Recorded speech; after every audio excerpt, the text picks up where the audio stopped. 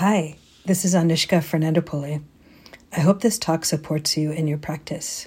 If you'd like to support my teaching, you can use the donate button under my picture on dharmaseed.org or go to my website, anushkaf.org, anushkaf.org, and click on donate. Thanks. I appreciate your support. So for many people, their entrance into interest in meditation or a Dharma practice comes from some experience of difficulty or suffering or trials and tribulations of life. I think this has been among the top reasons why people have gone to practice and to centers and monasteries and teachings and teachers like this since thousands of years ago. So oftentimes it might have been the breakup of a relationship or the death of someone close to you, diagnosis of some sickness, loss of possessions, or some other difficulty that happened in one's life that it's difficult to bear. It feels like beyond the usual set of tools that you have from what you've learned in school or from family or friends or self-help books or TV shows, things like that. And even if you came for the retreat for other reasons, if you came to practice for other reasons, the structure of practice itself pretty quickly reveals this aspect of life, of the difficulty or strain or stress that's there inherent in the human body, and that also is easily seen in the way that we relate to life. I see as evidence of this the high population in the very back of the room and along the edges right now of chairs that suggest that there's been some experience of body dukkha that has driven the populace to the corners, which is I have compassion and understanding for that. So that's what I want to talk to you about, is this aspect of our lives and experience, which is called dukkha. And also some understanding, more broadly speaking, of like what we're doing here in this practice. What is the Dharma? What is this practice? And how can this be helpful to us in this endeavor?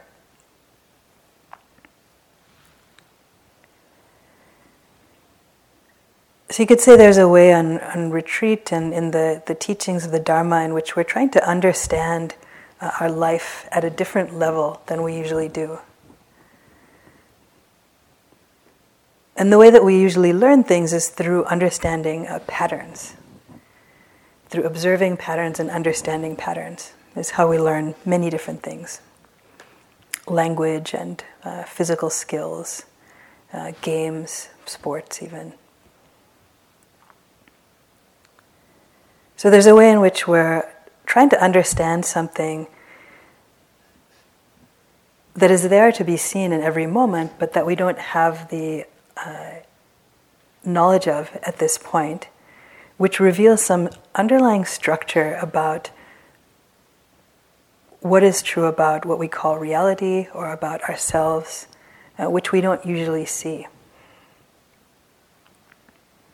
If we understand this, to the extent that we understand this and can live in harmony with this, in alignment with this, then we are able to alleviate huge amounts of this strain, stress, suffering from our lives. And the extent to which we don't see this, and we end up being out of tune with this, out of harmony with this, we end up having more difficulty.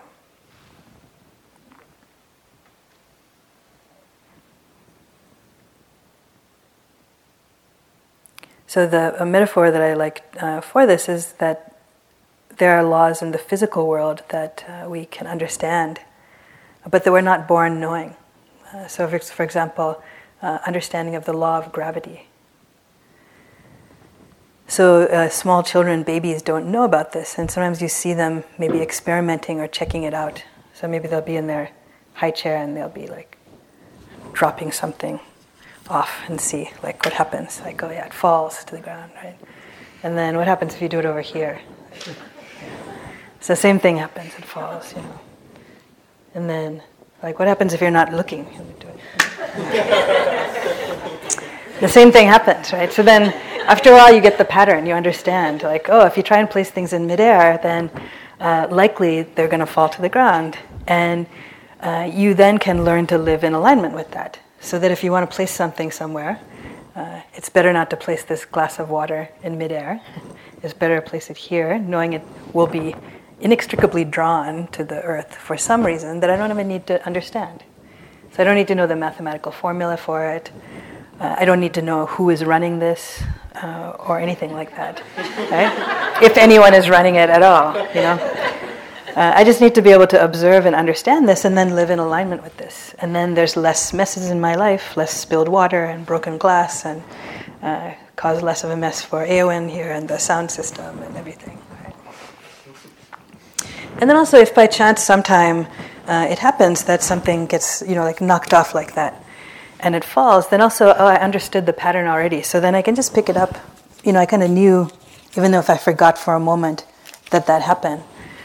So it doesn't have to be a problem. I can sort of quickly deal with that without the added personalization of that experience. So I don't need to add on a sort of like, why me? Why now? Why? To why things fall, because it's just part of the way things are in nature, right? It's not personal. It's not personal or specific only to me, even if I might feel that at some point.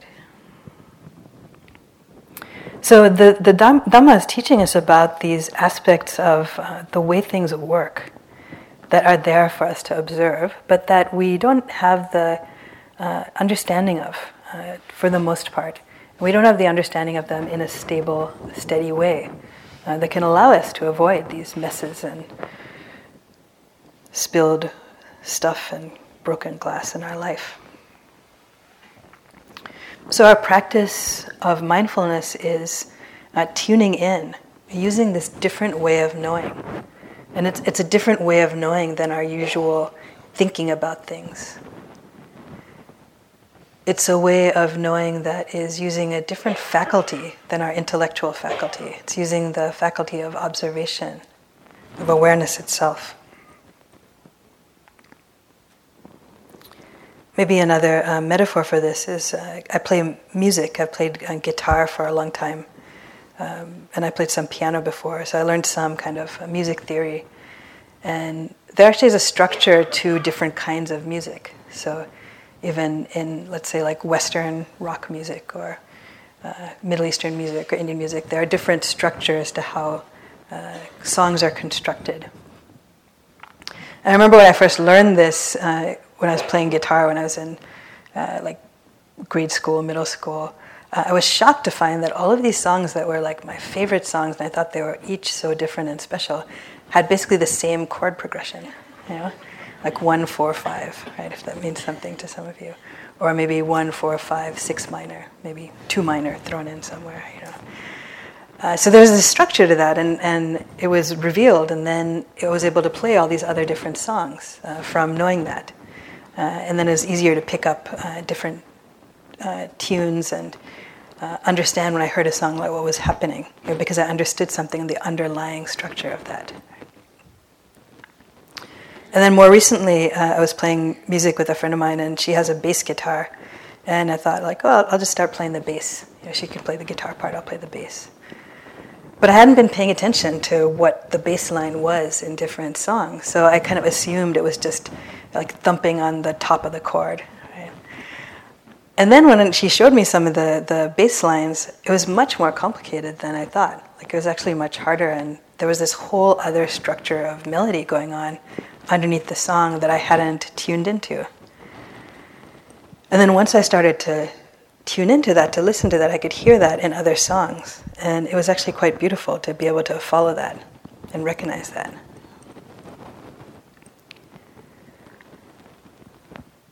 So we're trying to tune into this different level of our lives, this different level of experience. And the usual level that we're tuned into in our life is about the story of me. So it's about me and my experience, what's happening to me, good stuff that's happening to me, bad stuff that might happen to me, good stuff that used to happen to me, bad things other people have done to me. And this is a little bit of a simplified version, but if you honestly categorized your thoughts for the last day, probably they could fit into those those categories, right? In some kind of generic way. Right? So we live in this kind of illusion, this way in which we are the center of the world, and we're tuned into everything only as far as it might have a good or bad effect on ourselves. Primarily that. And in our search for happiness and well-being, we're tuned into primarily seeking out what seems like a pleasant, good experience for ourselves. In the physical body, in the realm of taste, in the realm of sound, sight, smell, so on. So this flows into meditation too, where for most people, when they consider something a good meditation, it's a meditation in which they've had pleasant experience. So not too much physical pain, good states of mind, some quiet, some calm, something like that. And then bad meditation is that which has physical pain or a lot of thoughts or bad thoughts that we don't like, sounds we don't like.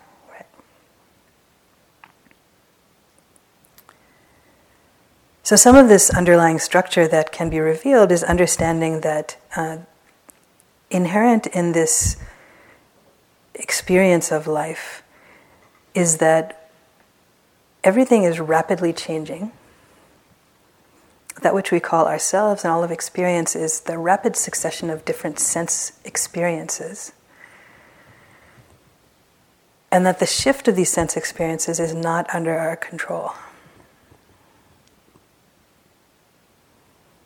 So because this is the case, then, there's a way in which experience itself is really very fragile and unreliable, particularly as a place to seek out some lasting place for grounded satisfaction and well-being.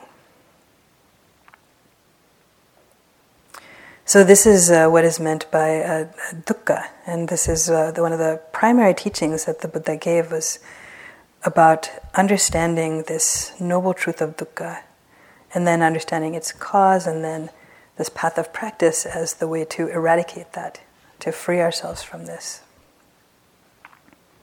So here's some from the words of the Buddha. Now this is the noble truth of dukkha. Birth is dukkha. Aging is dukkha. Death is dukkha.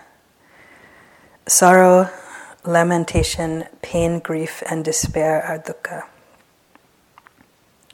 Association with the unloved is dukkha. Separation from the loved is dukkha. Not getting what is wanted is dukkha. In short, the 5 clinging aggregates are dukkha.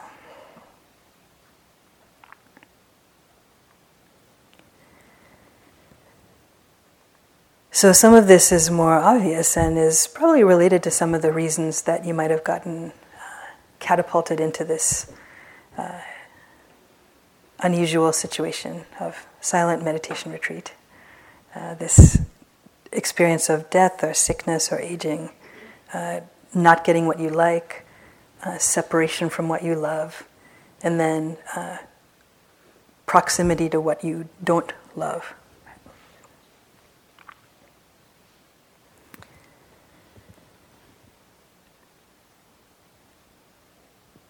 And all of this stuff is playing out for all of us in all different situations, no matter how old you are or how wealthy you are or how much good fortune, good looks, anything you have. Like, you are not immune from these factors. So there's a way in which we seek our happiness within the world of experiential reality, but it's inherently not going to be able to satisfy us in a lasting way, right? It's always changing, changing, changing. So usually the way in which we relate to the world is that, okay, I'm feeling dissatisfied, but the problem is external. The problem is the sound that's coming from the window. Like they should fix that sound. You know? Why haven't they fixed that? Like, why aren't they doing anything about that? Just someone shut the window already, right? Or the problem is the physical pain in your body. Like, oh, if I could just design a better cushion and find a different way to sit, and machinating about that. The problem is external. It's the sound of the person who's breathing next to you or fidgeting next to you. If only they were more still, my meditation would be great. Right? The problem is the teachers up here.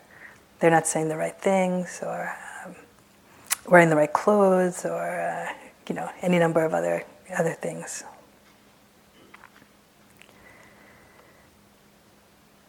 So I remember when I first came to retreats like this, and I did some retreats here, and then did this long retreat, 3-month retreats here, and then I went to Sri Lanka, and I spent a couple of years doing practice in some monasteries and retreat centers. And in all of these cases, I grew to appreciate that the very structure of the practice center or the monastery is basically designed to reveal a dukkha. You might think it's causing dukkha, but actually it's just revealing it. It's revealing that which is already there, but which in our regular life we squirm away from. We can kind of gloss over because we seek pleasure in some form. So if you have physical discomfort in your body, usually you move or do something else or take something to quickly alleviate that as much as possible. Here in the form of sitting, you're taking some courageous vow, really, to be with whatever it is that arises in the body and mind during this period. And then if that's something that is painful, in the form of trying not to squirm away, trying to be steady, is very helpful to reveal the ways in which there is dukkha, there is pain, there is stress, there's difficulty inherent in the human body. There's no position that's going to be permanently comfortable. Even if you were to lie down, then after you lie down for a while, you'd start to feel pressure on those points of contact, and that would also be dukkha. So dukkha can be translated different ways: strain, stress, suffering, unsatisfactoriness. Incapable of satisfying. But we don't see this clearly, and so then we look in the wrong places, basically, for some relief. There's some distortions that the Buddha talked about that we experience that are part of our misunderstanding about the way things are. So we don't see the way in which things are impermanent. We take things that are impermanent to be permanent. We take things to be pleasant that are actually painful. Example of this is we think that desire itself is a good thing. Whereas when you look a little bit more closely at that state of mind, it is also some state of being out of alignment, of stress, of suffering. We take the insubstantial experiences of the body to be ourself, and we identify with that as some permanent, solid, controlling entity that when you look, you can't really find, actually. And the fourth distortion is it's said that we take the unbeautiful to be beautiful sometimes. So we take that which is prone to decay and put it on a pedestal and don't see it for what it is. So these distortions are all things that happen in the mind. They're aspects of our perception, our lack of perception of these patterns of what's true. And you might have noticed now, having been on a retreat for a little while, that the range of thoughts that can come up is quite vast. And the mind itself actually has really no limits to what it will think. So the mind has no shame, sometimes they say, right? The ridiculousness of thoughts that the mind will come up with. All kinds of inappropriate or humorous or childish or outrageous types of things. So in this way too, the practice reveals the ways in which, maybe all our thoughts are not to be believed. Maybe every single thought that goes through our mind is not so reliable too. We have to take our own thinking with a grain of salt. So one way that you can see this that is commonly manifests on retreat is the way in which we have projections onto other people. So you walking around silently, you're not talking to people, but maybe there's someone who has started to annoy you a little. You don't like the way that they walk, or they put their shoes the place you want to put your shoes, or you don't like the way they chew your food or something. And basically you've projected onto them, we call this a vipassana vendetta, negative thing on them. And then whenever you see this person who you've never talked to around, suddenly it's like, oh, you again, right? So the mind has decided this person is like an enemy in some way, and then is projecting out like, oh, that guy, oh man, don't sit next to me, or And meanwhile, you don't even know anything about this person. They're actually like just minding their own business, like trying to get by here and be as mindful as possible too. And then, of course, you have the other side, which is the vipassana romance, where also some hapless individual has caught your eye. Also, they were minding their own business, doing their walking meditation, but something about them you like. And then from that, the mind kind of conspires to create this image of the perfect person. So then you like the way they walk, you like their socks, you like the way they mindfully drink tea, you're sort of tracking them, you think they're like really good meditator, and then you go into different levels of fantasy, right? Where the mind is creating these ideas of how you're going to talk to them afterwards, and you're going to get along well, and exchange information, and then maybe meet up, and go on dates, and get married, and have a mindful apartment together, and all this stuff, right? And actually you're making it all up. This is the important thing, what I want you to understand is you're making it all up, and we spend so much of our time actually living in these fantasy worlds of creating hell realms and creating realms of beauty. And we're not actually connected to what is in fact happening. We're not seeing people as they are. We're not seeing ourselves as we are.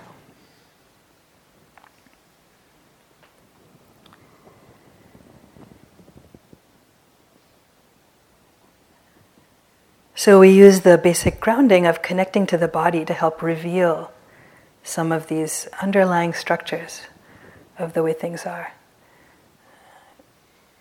And even the fact that you can't make your body manifest or behave in the ways that you want it to reveals this dukkha, this difficulty, this unreliability of experience and of the body itself.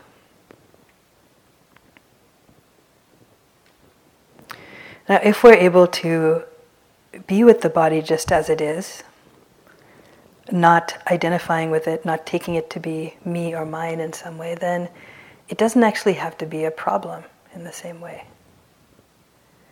As I've said in the morning also, that there's a way in which we are also just part of nature. We're like a organic manifestation of nature in this animal body. And so we get sleepy, we get hungry, we itch, we get cold, we get hot. And it doesn't really have to be a problem.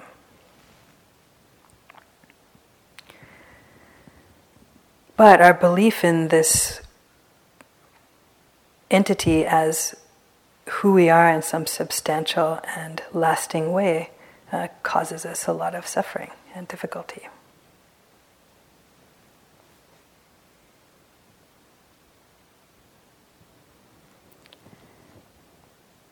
So the Buddha himself talked to a lot of people during his teachings and about the different aspects of life that are out of our control.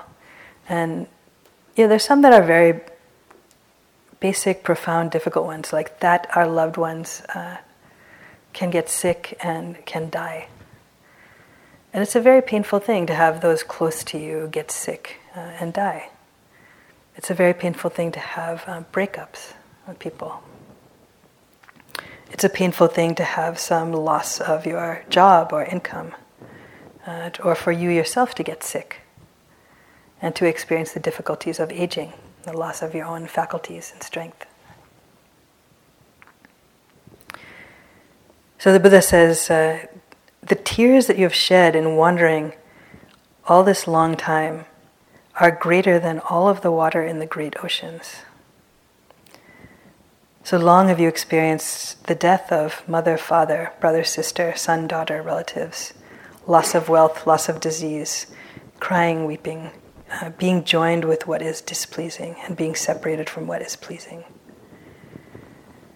So long have you experienced this strain, stress, loss, even swelling the cemeteries, enough to become disenchanted with all fabricated things, enough to be released.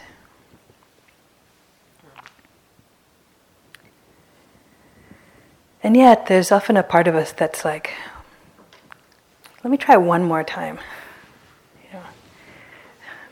It's got to be just around the corner, the relationship that's going to do it for good, or the job, or the amount of money that I need, the status, the position of the body in meditation that's going to be perfect.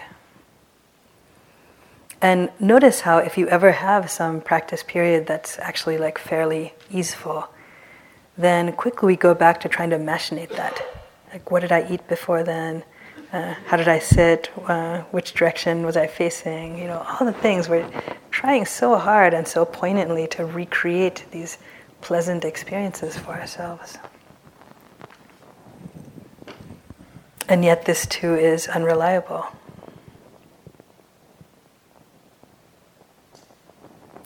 Now in this last quote that I mentioned, he's referring to this endless round of rebirth, which for some people they don't understand that or relate to that.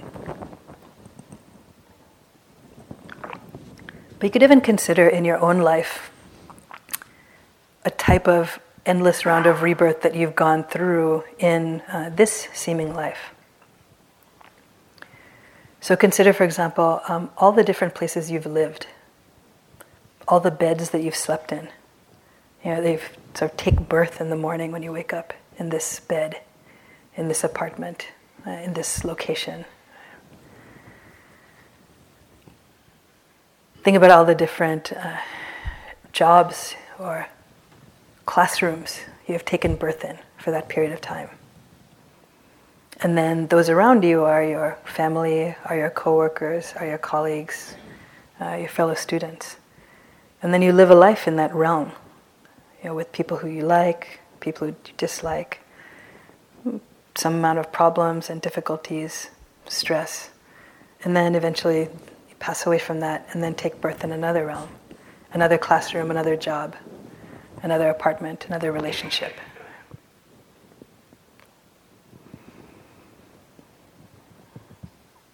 So when you think about it like that, we have gone through many, many different rounds of this. And in these rounds, there's a way in which the patterns of suffering replicate themselves. And there may be always those who are nice to us and those who are not nice to us. Those situations that seem fair and unfair. In the broader realm, you could consider the rebirth that happens in the country, politically. Right? You take birth in different realms that are pleasing to you or unpleasing to you, with different characters who seem to be at the helm. And then in this birth, they're there for a while and then they pass away. And in these ones, we like them, and in these ones, we dislike them. In these ones, it's favorable for us. In these ones, it's unfavorable for us.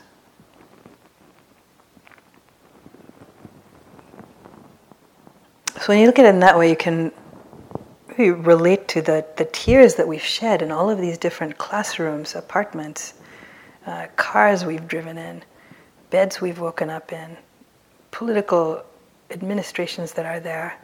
Even in this lifetime, it seems like it's almost endless.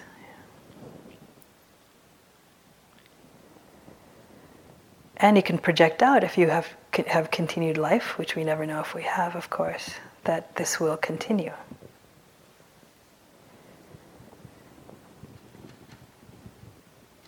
So this doesn't suggest that it doesn't make sense to actually do work to improve the world or work for good, resist those who you feel are doing things that are unjust. But also, if we seek permanent happiness and well-being in any of these states, in any of these temporary situations, it's not going to be a reliable place to rest our well-being.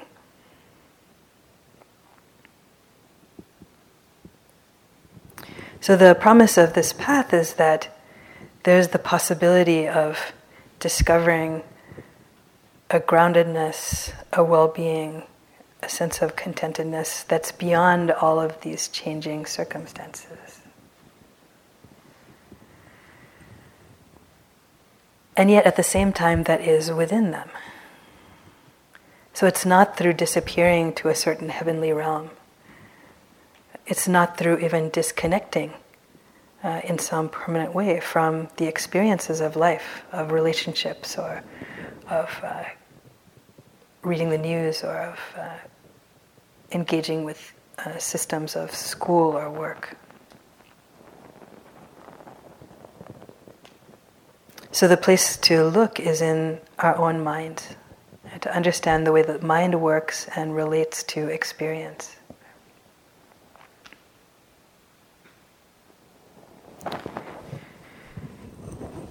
So a little more of the underlying code here then. In these changing experiences, that which arises is perceived by us very quickly as either pleasant or unpleasant or neutral. And then equally quickly, we have some response to that is really a habitual response of moving towards the pleasant, trying to seek it out, trying to grab after it, trying to move away from the unpleasant, trying to push it away, get rid of it, hate it, and then oftentimes not paying attention or kind of spacing out when it's something that's neutral. So get curious about this. Get curious about observing the way in which things change. Get curious about observing the way in which there is this dynamic of pleasant, grab it, unpleasant, push it away, neutral, lose interest. And see how that itself is actually incredibly tiring as a strategy for well-being, and really doomed, like really sadly, poignantly doomed.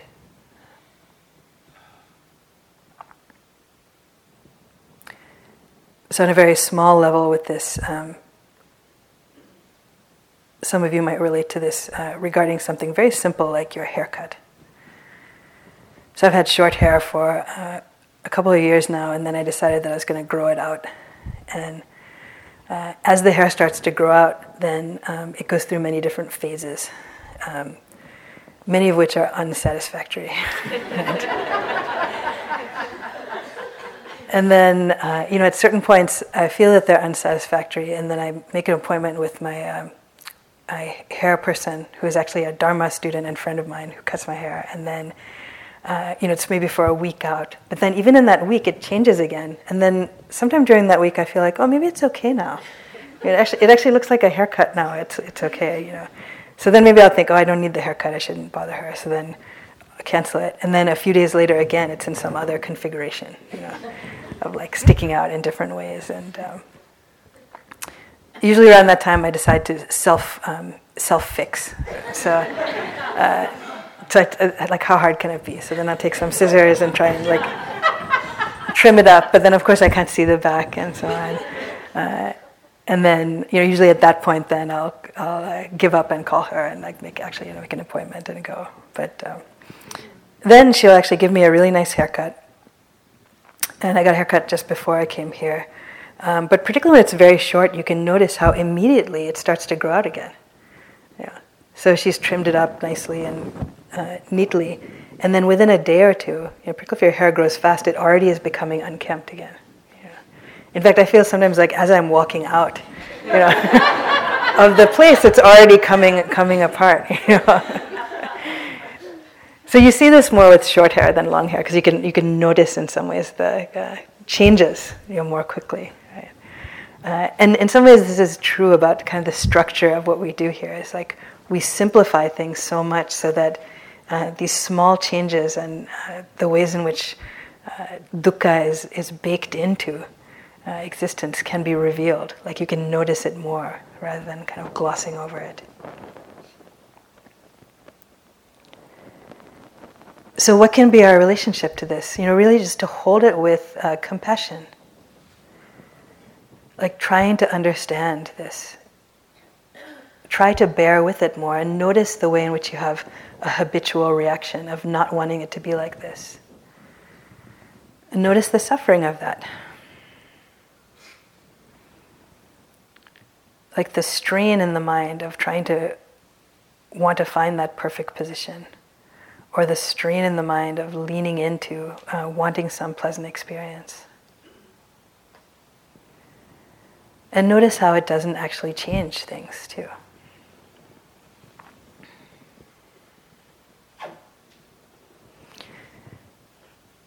So it's the leaning in the mind itself that is an aspect of dukkha, of this difficulty.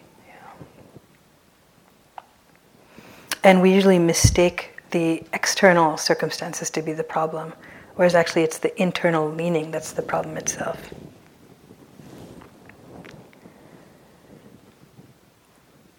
So another example of this, I took a long international flight a couple months ago, and then went to Sri Lanka, so there was 24 hours on the plane.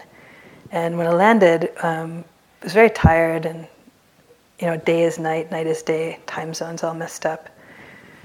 So standing there waiting for the bags around the carousel, and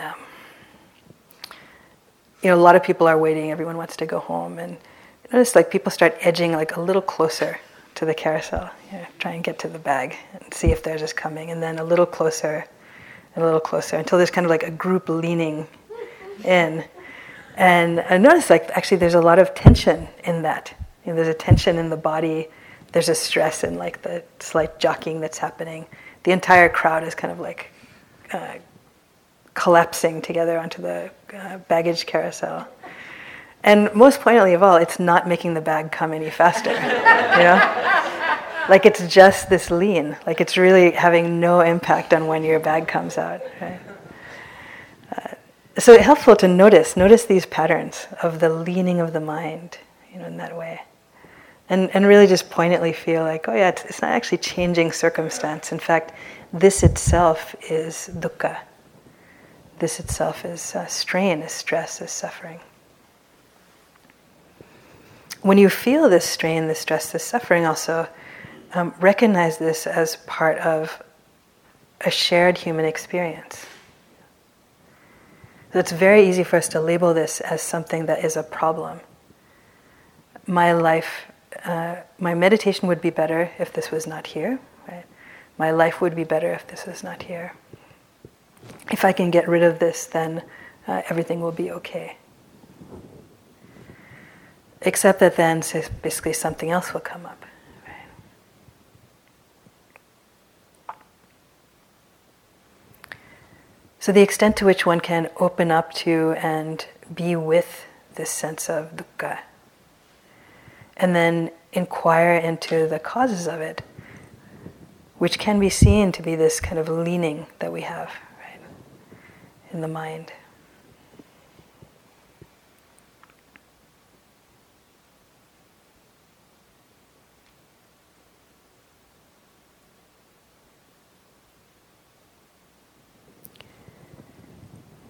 So stepping out of the way in which we tell the story of ourselves over and over again, of being the star of the show.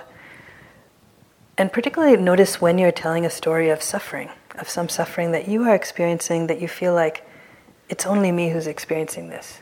I'm the only one. And in this practice, there's two ways in which that can get broken up. So one is through feeling into, with more and more detail, what is the direct experience of this. So for example, with physical pain, breaking through the idea that my knee hurts, my back hurts, everyone else is sitting so still and steady and perfectly, and I'm the only one who has this pain. Actually letting go of those thoughts in some ways, seeing through them and feeling into what is this experience I'm calling back pain? What is it in this moment, in this moment, in this moment? So becoming very intimate in a very detailed way with what is true about experience, and then seeing it as changing, seeing it as not being inherently under your control and being not you in this way. So the sensations are not you, are not yours. Even the knower of those sensations is not you and is not yours. So Ajahn Mahabua, who is a Thai forest master, said, whenever there is a center in the knowing, there is dukkha. So if there's a knowing and there's an identification, which is this, some center in some way or another, then dukkha is present. So check it out, see if that's true in your experience. The other way sometimes that can be helpful is to open up kind of wide angle. So we have some experience, we're kind of ruminating on something that happened to us or is happening to us and kind of roiling in it. And I've taken to doing this kind of reflection whenever something happens of like the way in which whatever is happening to me is also happening to someone else somewhere else. And not just one person, it actually is probably happening to millions of people. So that can kind of take out the realm of personalization, the sort of like why me, why now part of it. So for example, if you ever get a flat tire, you are not the only person who has a flat tire that day. You're actually part of the fellowship of flat tires. At that very moment, like pop, pop, pop, pop, pop, pop, pop, right? All over the world, bicycles and cars and trucks, tires are popping at every single second, right? So then it makes it a little easier, like, all right, by the side of the road, sitting in a puddle, fixing this, calling mechanic, whatever you have to do, patching the tire. If you ever have back pain, you're part of the fellowship of back pain. Fellowship of back pain is strong in this very hall. But also it's strong across time, across nationality. In fact, the Buddha himself had back pain, so he also was part of this fellowship at some point.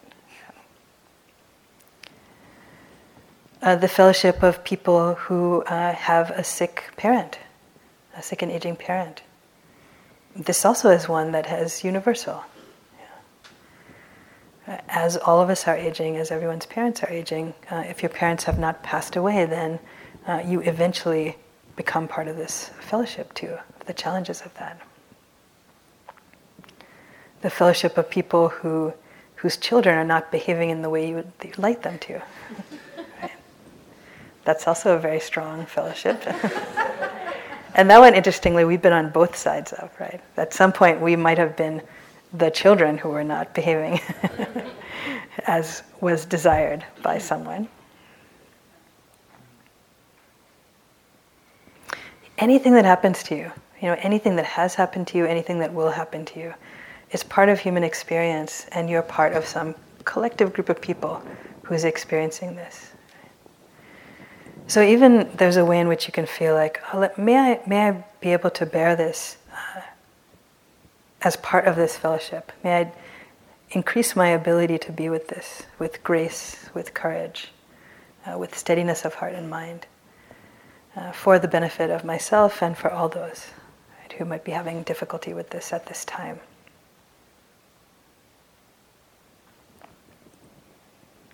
So this is another way of kind of taking the center out of dukkha, the center of me and my problems, me and mine.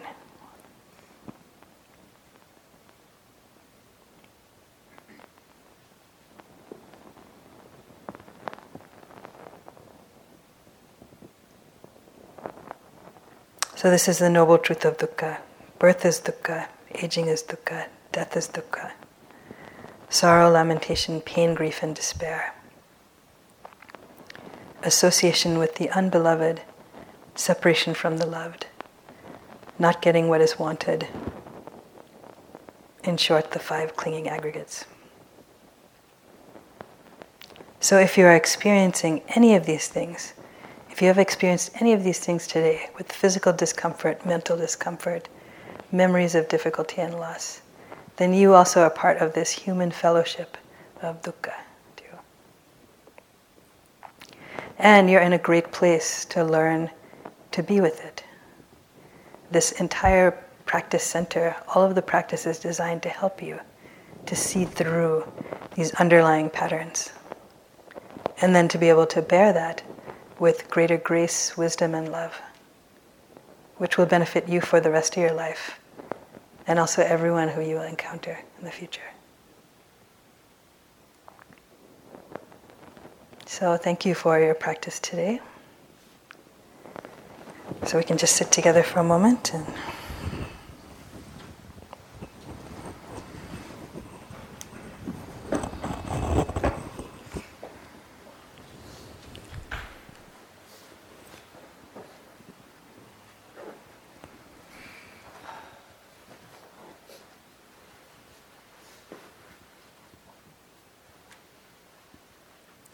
so as you connect with the body at the moment, you can feel if there's areas of discomfort there. You can recognize the pain that's there. And know that this pain in the body is something that is also shared by all different human beings at different points. Even all animals have pain.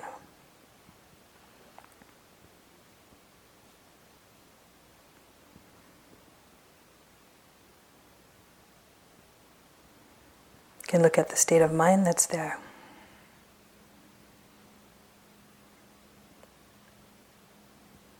You can recognize if there's some difficulty with that. Whatever this state of mind is, whatever the weather pattern is that's passing through, also this is part of the human experience, part of nature. It doesn't have to be identified with as you or yours or something that's happening to you.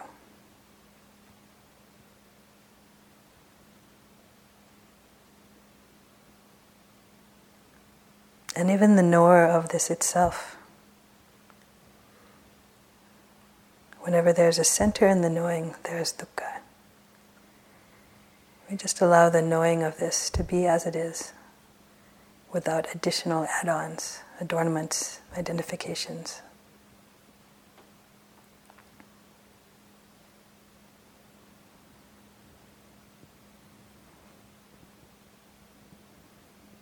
May we see into the patterns, the codes that are the causes of suffering and which replicate suffering in our minds and hearts.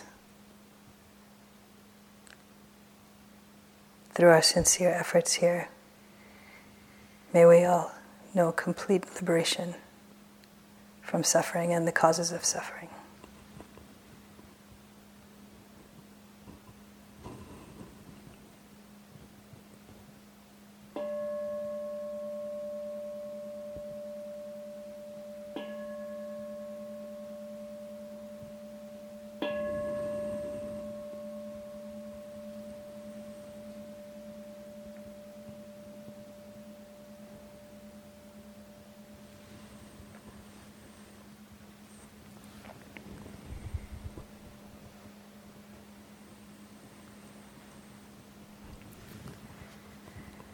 We'll have a period for walking practice and then can come back for the last metta sitting of the evening.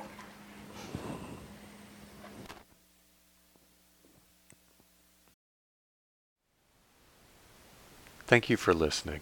To learn how you can support the teachers and Dharma Seed, please visit dharmaseed.org/donate.